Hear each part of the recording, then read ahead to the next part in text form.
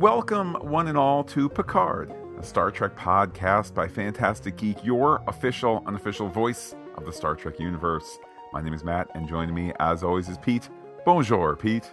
Hello, Matt. Hello, everyone. Here today talking the entirety of Season 2, the middle act of Star Trek Picard. And indeed, Pete, before we dive into the multifaceted thing that was Star Trek Picard Season 2, I have to note that we were talking Star Trek Strange New Worlds just yesterday, that on its dedicated feed, as well as the all-encompassing pop culture podcast. Yes, now that we've been able to talk about the two episodes we saw at the red carpet premiere, so great to talk with our listeners and viewers about that, and looking forward to diving into more. In the meantime, Matt, we got a little Obi-Wan Kenobi just a little over 10 days away. I kind of can't believe it, because this has been the promise, an Obi-Wan sequel return story thing back when it was a movie, before Disney Plus, etc. And to know that we are 10 days away, it's certainly exciting for something that is specifically promised to be a limited series. So I think in addition to just kind of setting long-term expectations, it's like these 6 episodes are the movie. So definitely excited to talk with everybody about that. You can find Kenobi, a Star Wars podcast by Fantastic Geek, over on Apple Podcasts, also on fantasticgeek.com. We'll be bringing you those first 2 episodes that weekend. But Matt, to bring it back to Star Trek Picard here, definitely a season that I think people have a lot to say about. Indeed, and it had the virtue, or perhaps the burden, of having an amazingly strong season opener, one that felt so familiar and kind of felt like almost a return to Star Trek of old. The episode itself is sparkling and wondrous. What's interesting is the rest of the season kind of isn't about what the season premiere is about. It's just about the things that first episode sets up. I think I would agree in part. I think they bookended the season very strongly. I think the premiere and the finale are very, very strong. It sags a little bit in between. I definitely think there are some high points. I'm still a little hurt about the Voyager cameo actor misdirect. Why, if anybody, do you go get that guy and he's not playing that guy we had before, when one of your showrunners was a PA on Voyager and knows this? Like, that to me was really distracting, and I was still holding out hope. Oh wait, Q just died, but this guy's a time cop guy, and he's gonna bleep bloop bleep and put us back on the bridge of the Stargazer. Yeah, you might be pitching a storyline I would have liked better. I don't know. It does perhaps lead credence to the kind of convention era rumor. I'm trying to think who it was. Was it Ethan Phillips, the Neelix actor, or was it Dr. Phlox? Someone of that ilk, saying they had been asked to audition for a Star Trek show, and it was like, having done all these seasons of Star Trek, I do not audition for Star Trek. You can just bring me back, even as a different character. So perhaps there's the one hand, the older hand and the newer hand, not quite meeting in the middle or whatever. But Pete, this also a season that I think gave us more depth and more time, more ensemble with the former La Sirena crew, even though we said apparently permanent goodbye forever to some of them by the end of the season. Well, I think they were, trying to serve a couple masters that it proved difficult. And then you had the lid about to be blown on the season 3 cast with the return of the Next Generation. And I think that kind of overshadowed the rest of the season from the time that they announced that on First Contact Day back in April. Um, you know, I really enjoy, and from reading and watching in a lot of corners, people really enjoyed the new to Star Trek performers on Picard. And we did not lose all of them, okay? You've still got Michelle Hurd, from the beginning. You've still got Jerry Ryan, okay, joined, uh, you know, middle of season one and became a regular for season two. Um, and it doesn't preclude future involvement. I mean, the Rios, okay. I don't think we're gonna get you know Santiago Cabrera coming back from the 21st century and piloting a starship. He got a gig on the flight attendant, and okay, went off and did that. Allison Pill moved from LA to New York. I haven't seen specifically what she's doing there. I don't know if she's doing theater or not.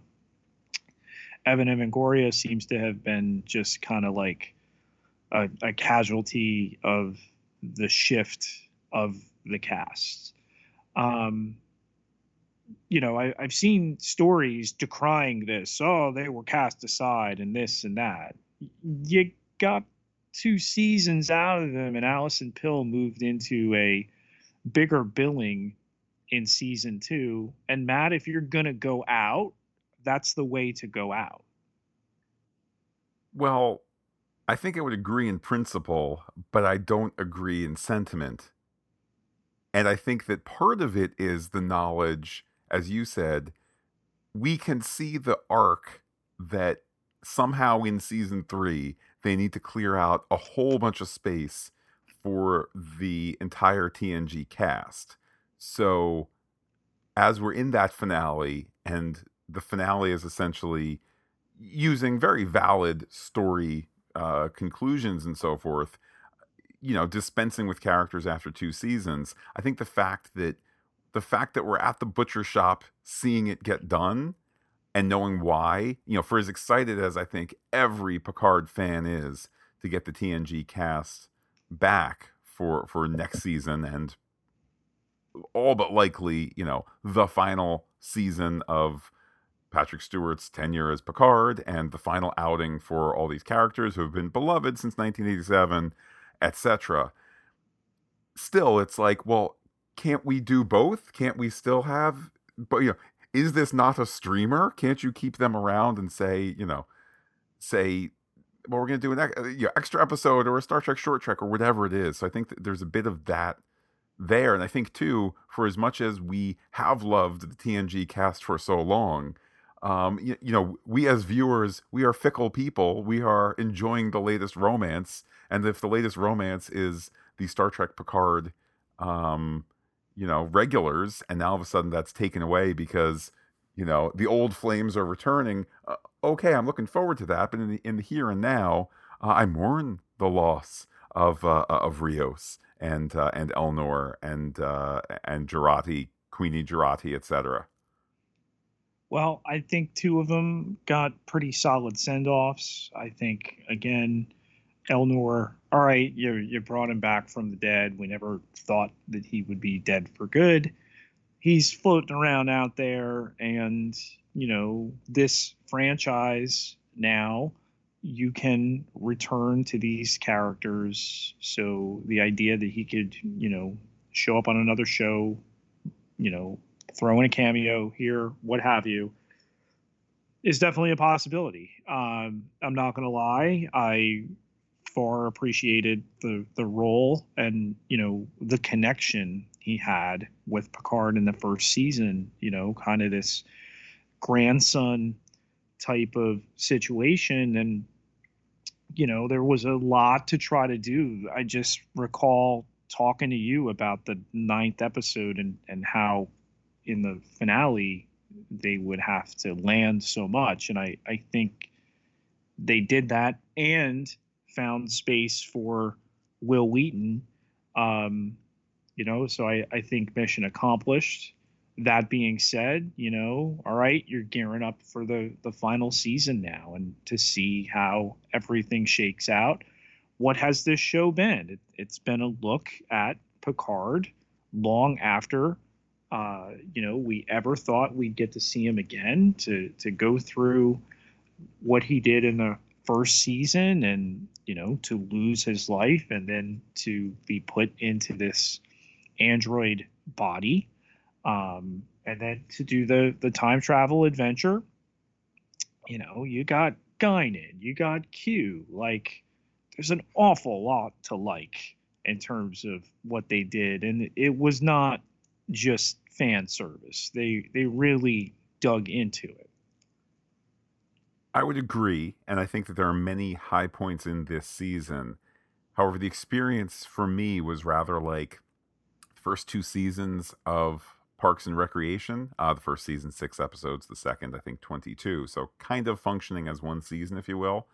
Um, in that by the end of that second season, you can see that they have figured out what works, what doesn't. You can see the trajectory for the piece that doesn't work, the one character being shown the exit, graciously nonetheless, but being shown the exit, um, and fine tuning who you want, how much you want, and so forth. So I just mentioned that because on network TV, more often than not, you can spend 22 episodes or 22 episodes plus actually finding the show that it's meant to be.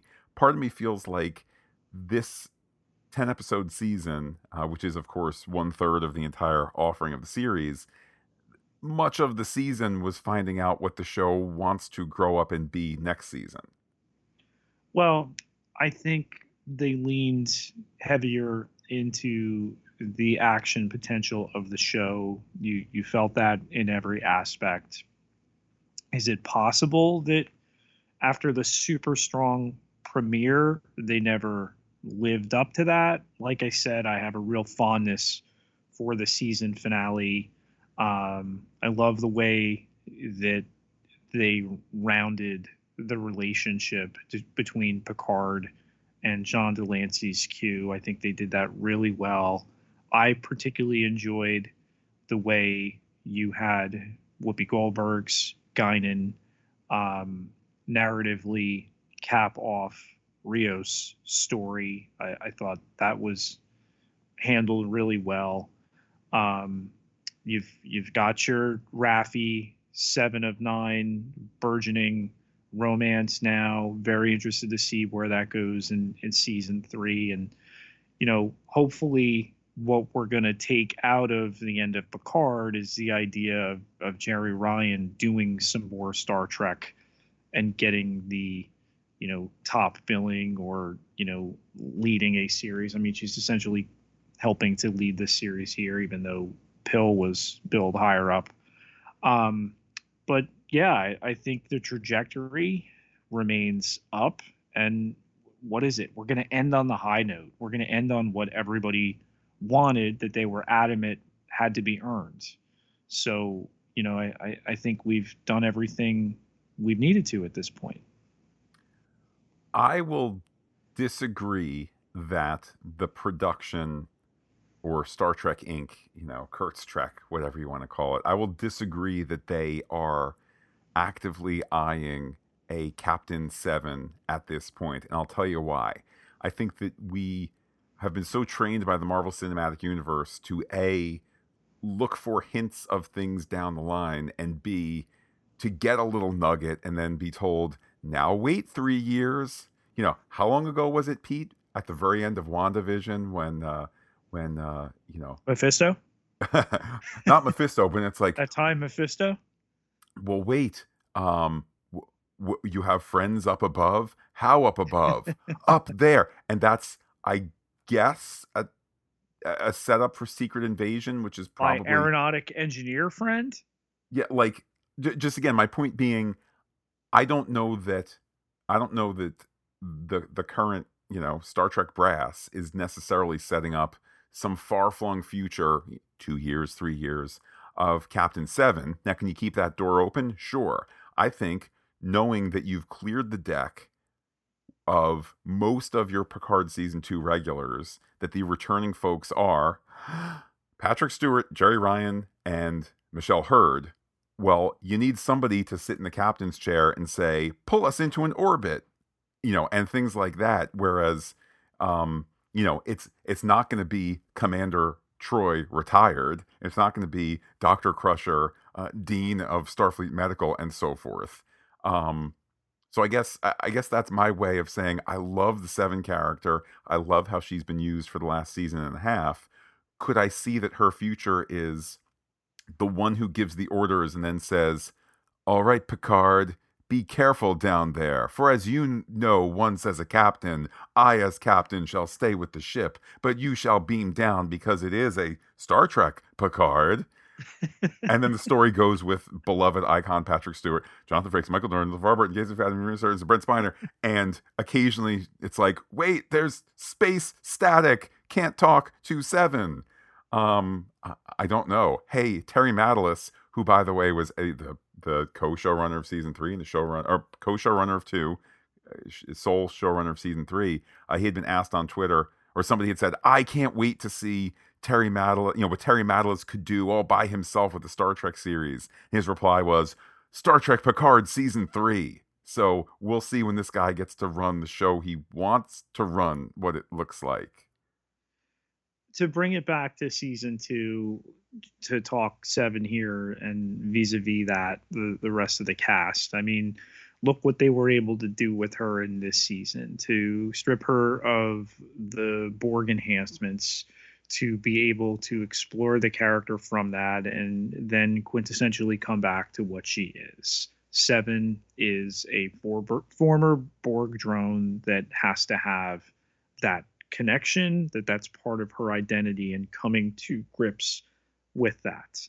And dramatically so, because she was mortally injured, and the new Borg Queen.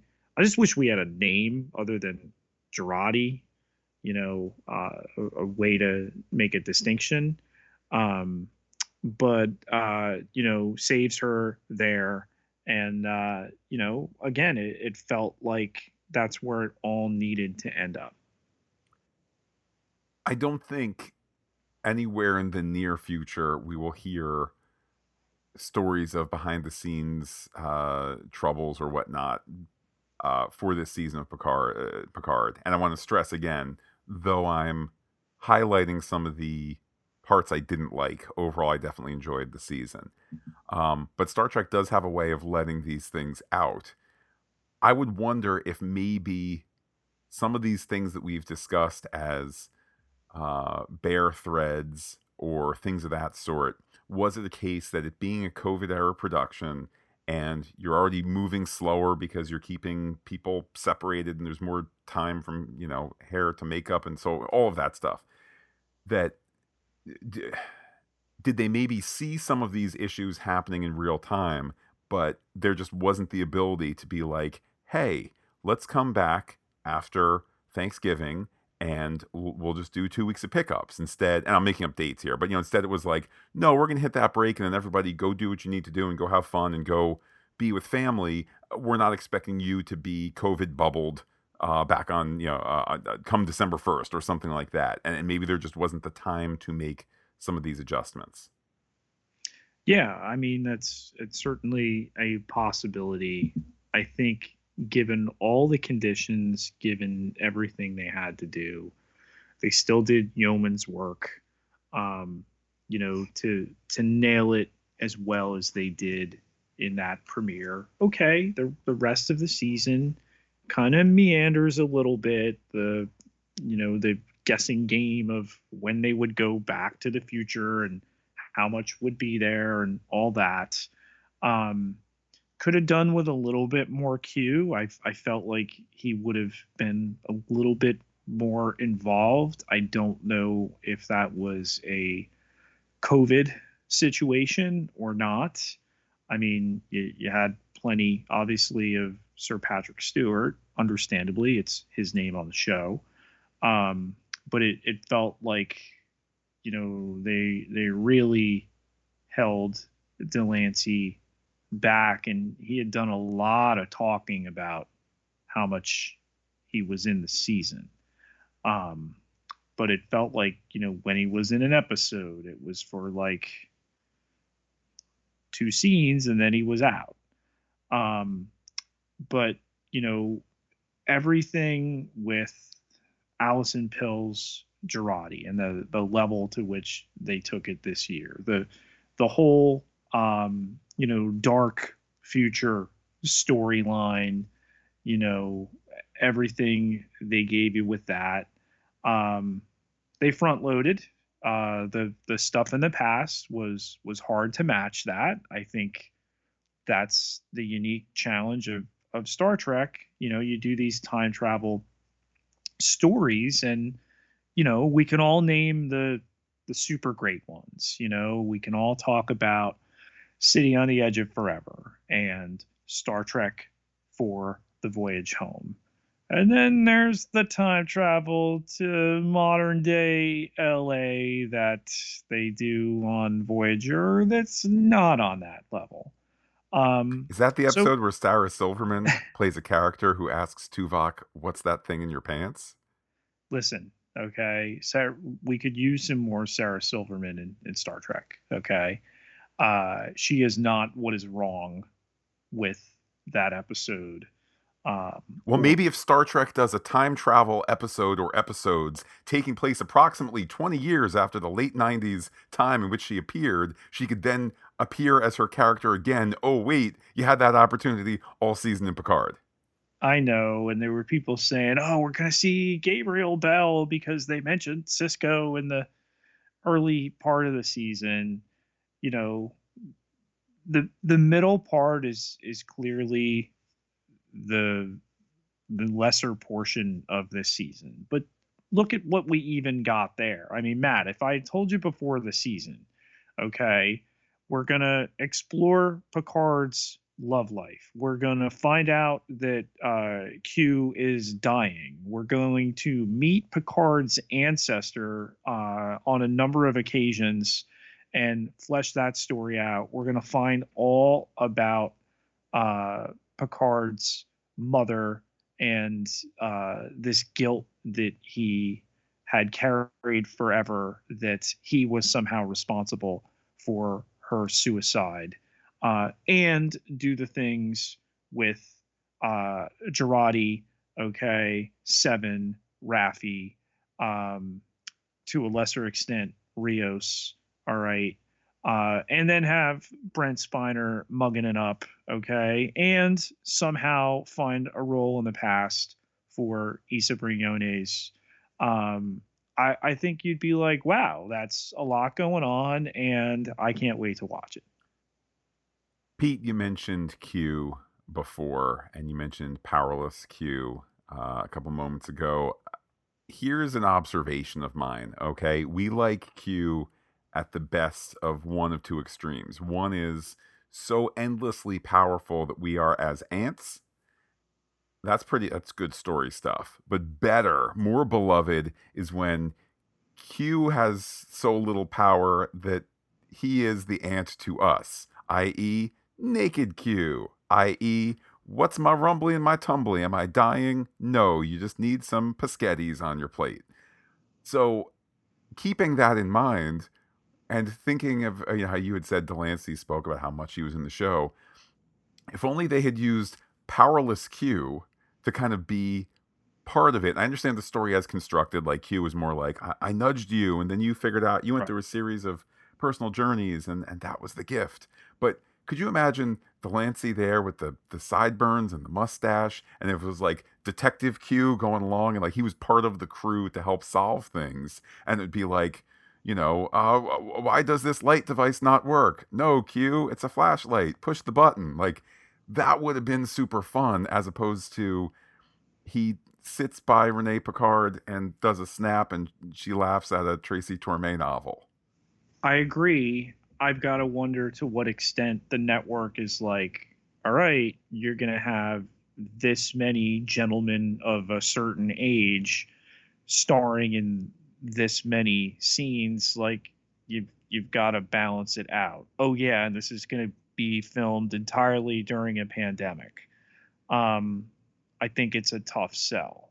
That being said, I think Powerless Q that they gave us, particularly at the end, I mean, that performance in the final episode, speaking with Picard in the solarium and then again outdoors before he sends them back into the future is just that's all time Q stuff. I mean, obviously, because that's the end.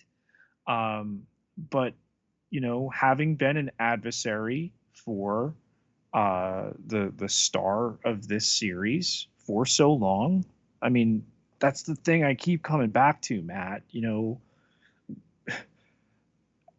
Patrick Stewart has filmed his 10th season as this character. Like, we had no right to ever expect that. I know one of the highlights for the season for me was that absolutely gorgeous Stargazer set. And now that we know that the set is back, though not for the Stargazer in season 3, a couple of things come into focus. First is, I dare say, Pete, somewhat I don't want to say vindicated because it was just a theory that I had thrown out there, but the notion that they had used season 2 money to make a great thing for season 2, but also as an investment for season 3 in terms of this really really complex and fantastic set. That certainly appears to be the case. Also, I think of some of the photos that Dave Blass and some of the other people in the production had tweeted showing a brighter version, like the bridge with the lights turned on. Right. And I don't mean to say like production lights, overhead things to light the actors. I mean just where it looks like a brighter set. Now I kind of go, oh, I get it. You were doing slightly underlit for the Stargazer, and then you could turn the lights on all the way and have it be the splendid bridge of, Pete, look, I'm sure you're on this way more than I am. I know that there was one photo from season 3 from that bridge tweeted out, and over on the one, I think that's an ops station that for the Stargazer shows the Stargazer.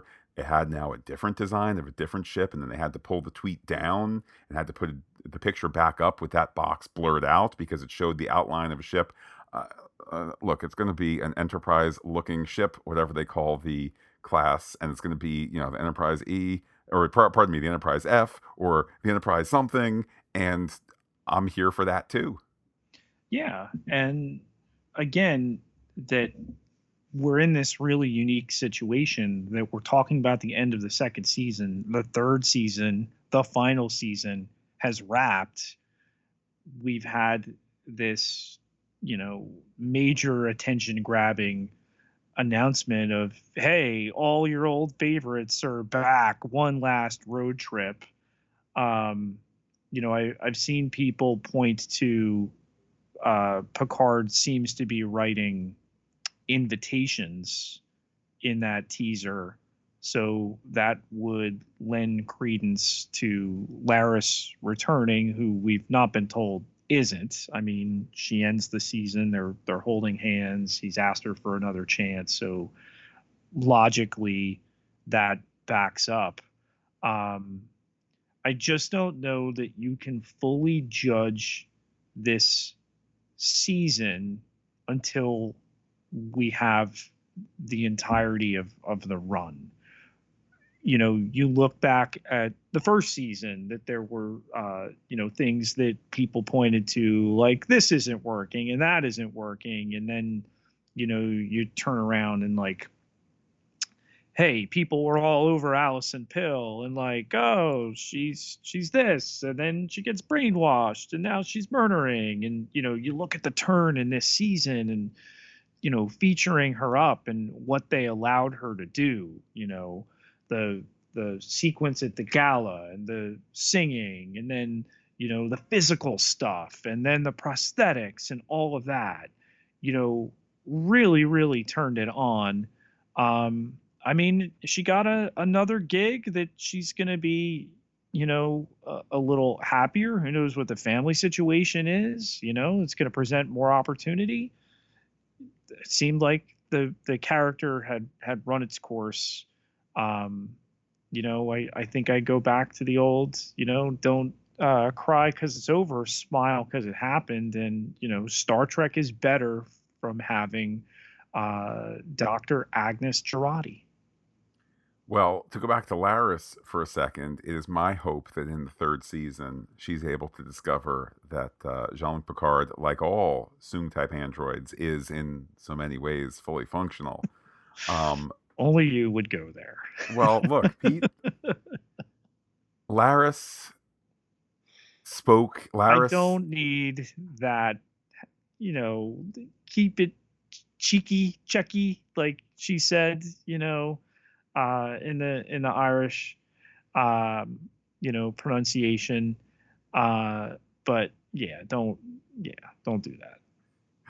uh, to go back to Girardi, I don't know. I maybe even off mic, Pete. I was not a fan of her. Girardi, not Alison Pill. Alison Pill, wonderful. I was not a huge fan of Girardi in the first season. I think there were times where I'd state my piece before we started to record, and I'd say, "All right, I don't need to." I don't need to be a silly goose on the podcast, but I certainly found myself enchanted by the character. Let's say the pre-Borg version of the character in the second season. I am still gobsmacked to think that she's not part of the third season as Girardi, which by my thinking, Girardi Prime still could have hung around, even though there's now a time traveling Girardi Borg. But fine.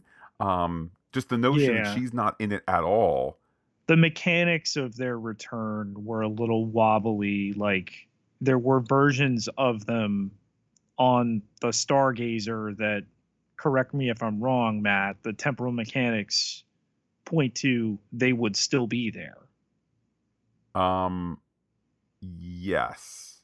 I, So that, but yes, they were returned by space deity. So, there's that suspension of disbelief. I mean, look at Girardi's arc over the two seasons. Roboticist who always wanted to work with the data type synth that ultimately gets to meet up with Soji and not a planet full of, but a planet of those types of synths, gets to spend more time with them, goes back into the past, develops this somehow workable relationship with the Borg Queen, and then goes off and does that. She's still there. Matt, I'm sure that Kirsten Beyer has a Girardi novel on deck. well, that certainly would be fun, and I think maybe you and I are sleeping on the vibrant Star Trek novel corner that is going on, um, because I do tend to forget that exists as a place for some things to be handed off. Nobody does it better, of course, than Star Wars, where it's like, I mean, we have characters like Chrysanthemum coming from the comics, making their way to live action and all of that. And I even think of there's the Pike's Enterprise novel, the title of which has escaped me, but that was, their time away from the Klingon War and whatnot. That's a very, very fun read, perhaps a tad long, but a very fun read nonetheless. So I would certainly welcome that. Like if Star Trek Picard season 3 with the TNG cast returning and kind of a necessary cold producer decision to be like, we don't have room for 15 cast members. It's not even a pay thing. It's just who's going to say, let's beam down, and who's going to say, let's bring phasers. It can't be all 15 people. We got to axe cast here. So be it. If that's then an opportunity for some really great secondary media to be created, then bring it on. I mean, who knew the Borg Queen? And can we talk about Annie Wershing for a minute stepping into this role? Okay. We talk about Q and, the upfront announcement that he would be returning. And, at least my expectation, there'd be a little bit more of him. holy moly, Matt, the amount of Borg Queen we got in this season was surprising and really well done. And a real treat. Um, Great to have her back on our podcast censors, having watched her on Marvel's Runaways. And she did a wonderful job. She really, really did. And in circumstances that maybe were not always ideal for the actor, i.e., ton of makeup, and then you go to a set with limited people on it because of story. And I don't know, maybe to a certain degree, in a non-COVID universe, it would have been, Borg Queen running rampant in the streets of Los Angeles, and you get the actress to be interacting with more people, but the part was what the part was, and you never ever got the sense that she was anything other than the Borg Queen, authoritative, period, despite the fact that two other ladies have played the role before her. So for her to be, in a sense, defining the role as the third person to it, that in and of itself is a huge compliment. And then to get Guinan to return, and then something neither of us saw coming in a young Guinan, and just the tremendous job that Ito Agayeri, um, you know, just nailing the mannerisms of Whoopi Goldberg. And I think, I largely agree with so many of the decisions that they made for story, and you don't know the external factors that may have influenced them. They run a pretty tight ship in terms of like not hearing, oh, there's madness and, craziness going on. I mean, we tend to only hear it on the showrunner end when it's happened with more recent Star Trek. But, to have her come in and do this young Guinan role and to make it all work, um, you know, she's got a fan in me. I'm interested to see what she pops up in next. Pete, I know that I have been beating a certain drum all season, and this will finally be the time when I lay down my drumstick. So let me ask you this, Pete. Though you are not a taxpayer in the great state of California, do you think that the California Film Commission's allocation of $20.4 million to make this season of television the single biggest allocation in the history of the program, the California Film Commission program, was this money well spent? Did you get a sense of Los Angeles? Yeah, I think I did. And maybe that's kind of the problem. I mean, you think of the number of scenes in MacArthur Park, and then, you know, We're inside the Disney concert hall. We're yeah, outside the Disney concert hall. yeah, We're at the Disney concert hall, which is now alternate future execution hall. yeah. And again, all right, so Sir Patrick's, he commands a rate. You've got to hit that first, and then you've got to be on the level of what we come to expect with a Star Trek story. Um, and back to the real of what you've talked about in building this tremendous starship set that we use for the first episode and for the final episode, that conceivably will be the main set for all of season 3. I mean, I really can't see them using La Serena again as La Serena. Could you use the space, much like Star Trek Discovery has converted, the USS Shenzhou to the Section 31 ship to, 32nd century Starfleet headquarters? I could see something like that being redressed there. I would agree that I cannot imagine them building the Stargazer Bridge set at the beginning of the second season and barely use it in the second season. I was wrong on that. So now we'll double down and say I really, really can't imagine them not spending a lot of time in the Stargazer style bridge set now. Perhaps Oh, I guess, Pete, a game we could play some other time is what will the new Enterprise class be? But, on the new Enterprise bridge, surely they're going to spend a lot of time there next season, right? I can't see them not. And to talk about that layout of funds of 20 million financing in part this production, it'd be, yeah, really, really difficult to not see it being involved on a greater level. Um, but Matt, you've heard what we think about it. Let's talk to the people on Twitter and see what they had to say about season two. We asked people to reply with their thoughts and to crank up the boom box. Pete, that's a classical reference, okay? And all season I've avoided the straight numbered polls here for Star Trek. What with the haters with their eights, haters. So here's, but Pete, I had to do it. I had to do it this time. So 1 star, 2.8%, 2 stars, 11.1%, 3 stars, 19.4%, and then 4 stars, 66.7%. So There are 4 stars. there are 4 stars. Some replies. James the Sagacious, that's at Big Killen on Twitter, says, "Great send off for Q. Hopefully we get to see some of these characters in the upcoming Trek Avengers / Section 31 series."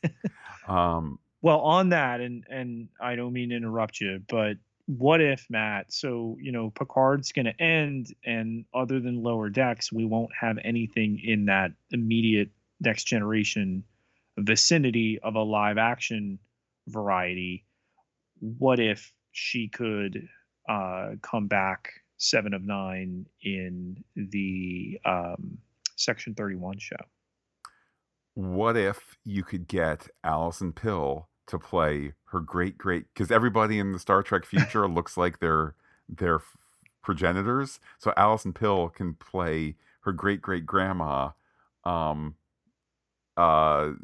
Zagna Girardi, and there can be a Vulcan guy who has lots of emotions named Grebnor, played by Evan Evagora, who's recruited by Section 31 because they know he's part Romulan, even though nobody's had a look at the Romulans ever and all of that. So sure, Pete, they can all come back. That is the beauty of Star Trek as a brand, where you can zip and zop through time, let alone this season firmly said, look, we know it's a little wacky that all these people look like the people that they're related to.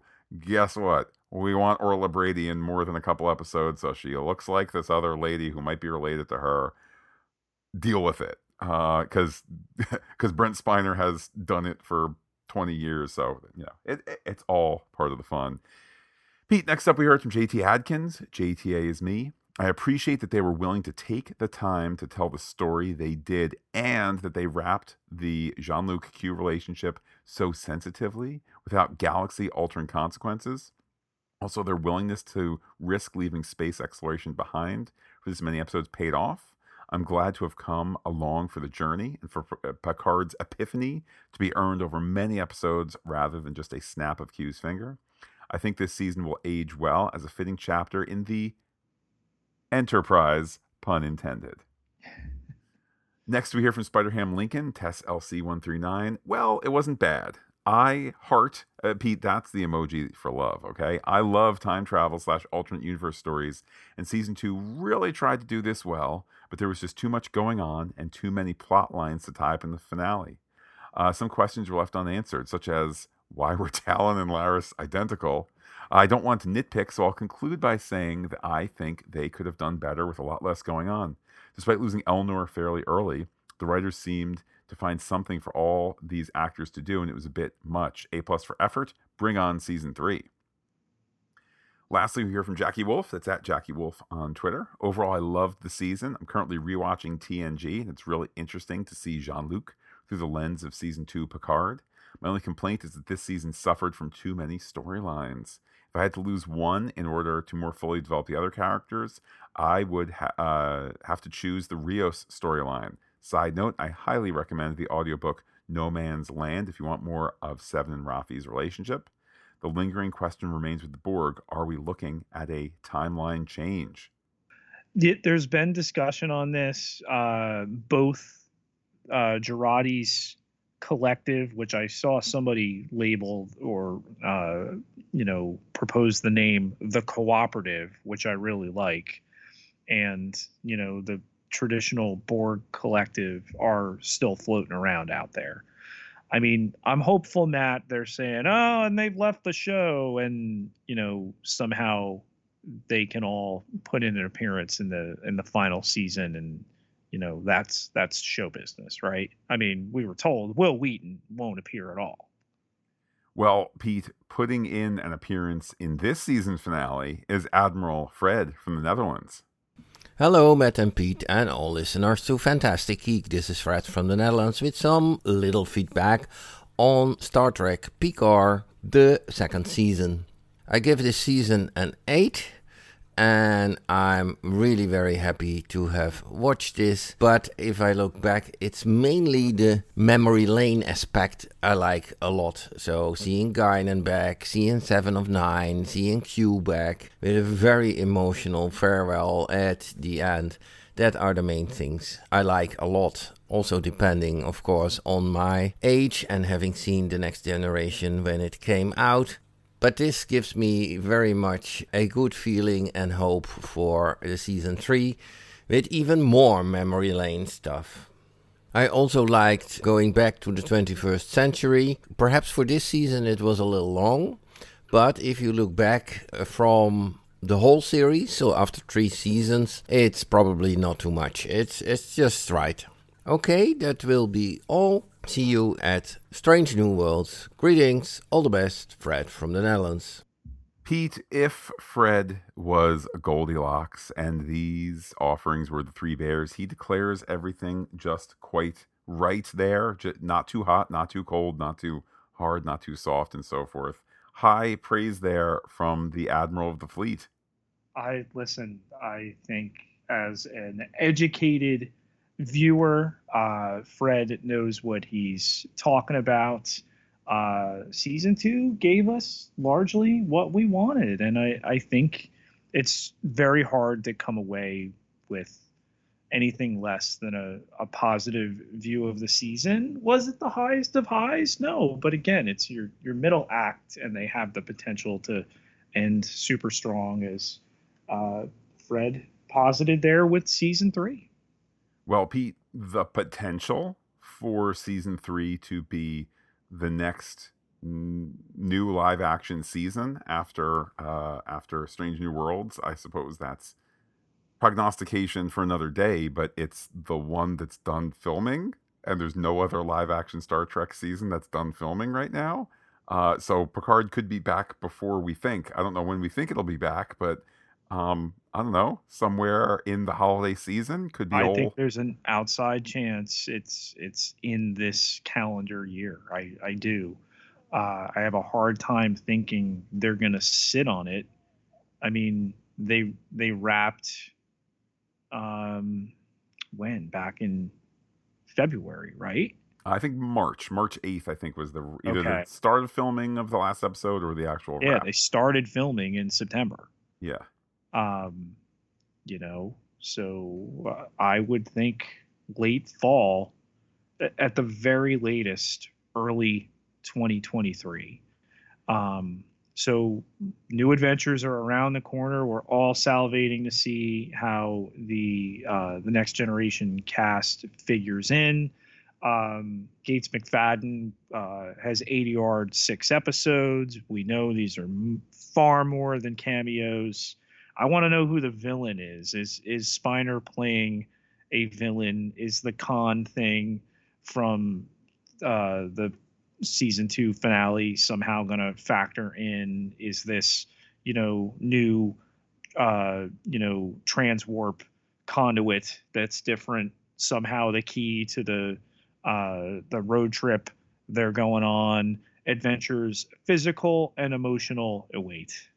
Well, Pete, staying with us for all the podcast adventures are those who go to patreon.com/fantasticgeek, keeping this modest enterprise going as we make our way through the Star Trek universe, Marvel Cinematic Universe, Star Wars itself, a universe, one might say. So our eternal thanks to those patrons. Everybody who contributes gets access to exclusive podcast content. Takes just $1 a month to get you in that door. Can't contribute right now? Get yourself over to Apple Podcasts. Leave us a rating in seconds, a review in just a short while longer to any of our now 30 podcast feeds. Well, Pete, the hailing frequencies shall certainly remain open as there are Star Trek's old and new discussed, announced, and so forth. So how can people be in touch with you on Twitter? You can find me on Twitter at Peter, PIETERJ Ketalar, KETELAAR, 12,464 followers. Can't be wrong. And while I'm personally on Twitter as Looking Back Lost, do be in touch with the podcast. Comment on FantasticGeek.com. Check us out on Twitter, Instagram, Gmail, where we are Fantastic Geek as well. But wait, Pete, there's more. Facebook.com/Fantastic Geek with the P and the H, all one word, like it today. When next will we talk about Star Trek Picard? Well, Pete, it won't be for First Contact Day because that came and went. Perhaps it'll be convention news over the summer or the fall, Star Trek Day on September 8th. No one can say at this point. For now, though, I know that we're going to keep talking about Strange New Worlds over on the Pop Culture Podcast feed. Getting ready for Kenobi, Ms. Marvel, and beyond. We'll be bringing in Lower Decks some point later this season as well. Presumably August, one can hope. I feel like Lower Decks in August is just a perfect, just perfect. But now, Pete, it seems time has come to an end for this season of Star Trek Picard. So I will say adios and give you the final word. Talk to you soon.